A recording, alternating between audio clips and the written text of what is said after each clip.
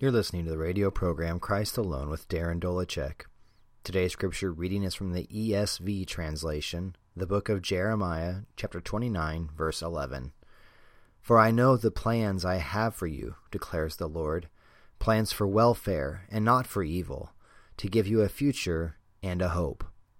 Friends, the grass withers, the flower fades, but the word of our Lord endures forever. May he add his blessing to the reading of his word.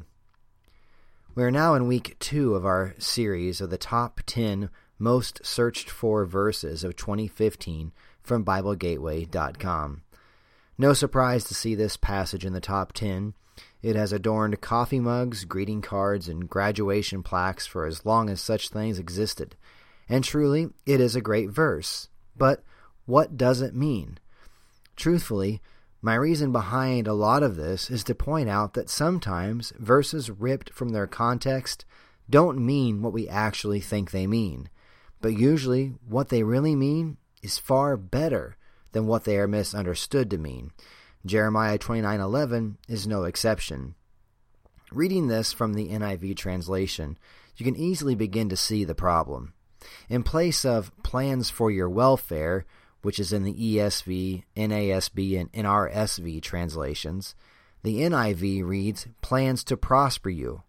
Upon hearing that, many in our culture run away with the word prosper and assume that this is a blanket promise to Christians guaranteeing financial blessing. It isn't. But the problems don't end there. Many also read this as a promise for Christians concerning our here and now life.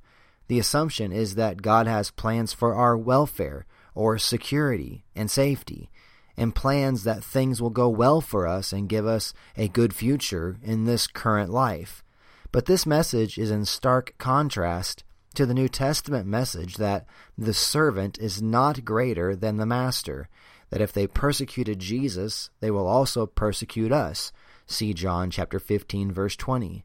Also, that we are promised that it is through many tribulations that we will enter the kingdom of God. See Acts chapter 14, verse 22. So, is there any message for us in Jeremiah 29:11? Yes, indeed. And it is far better than a promise of some temporal blessing. This is a promise given to the children of God in their exile. Here, God is promising that he will bring them home, that they will be blessed, and that he has plans for their future, meaning they are not going to be annihilated and forgotten. In many ways, the promise of God for his people today is exactly this same promise.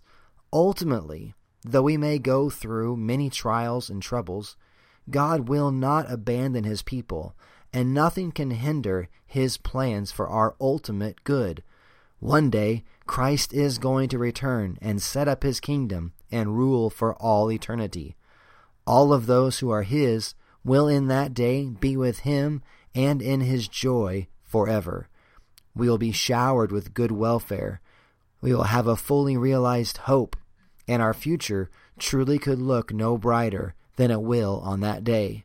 This is the hope of the Christian, that one day our Savior will return and right all wrongs and fully rescue those who are his, those whom he died to save, so that our sins would be forgiven and we could be his forever.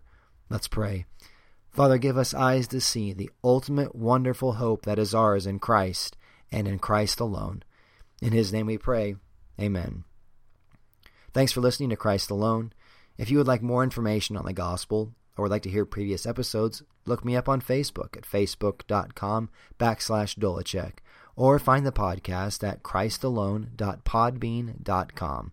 Thanks for listening, and until next time, may the peace of God, given by faith in the vicarious life and death of Christ, be yours. Amen.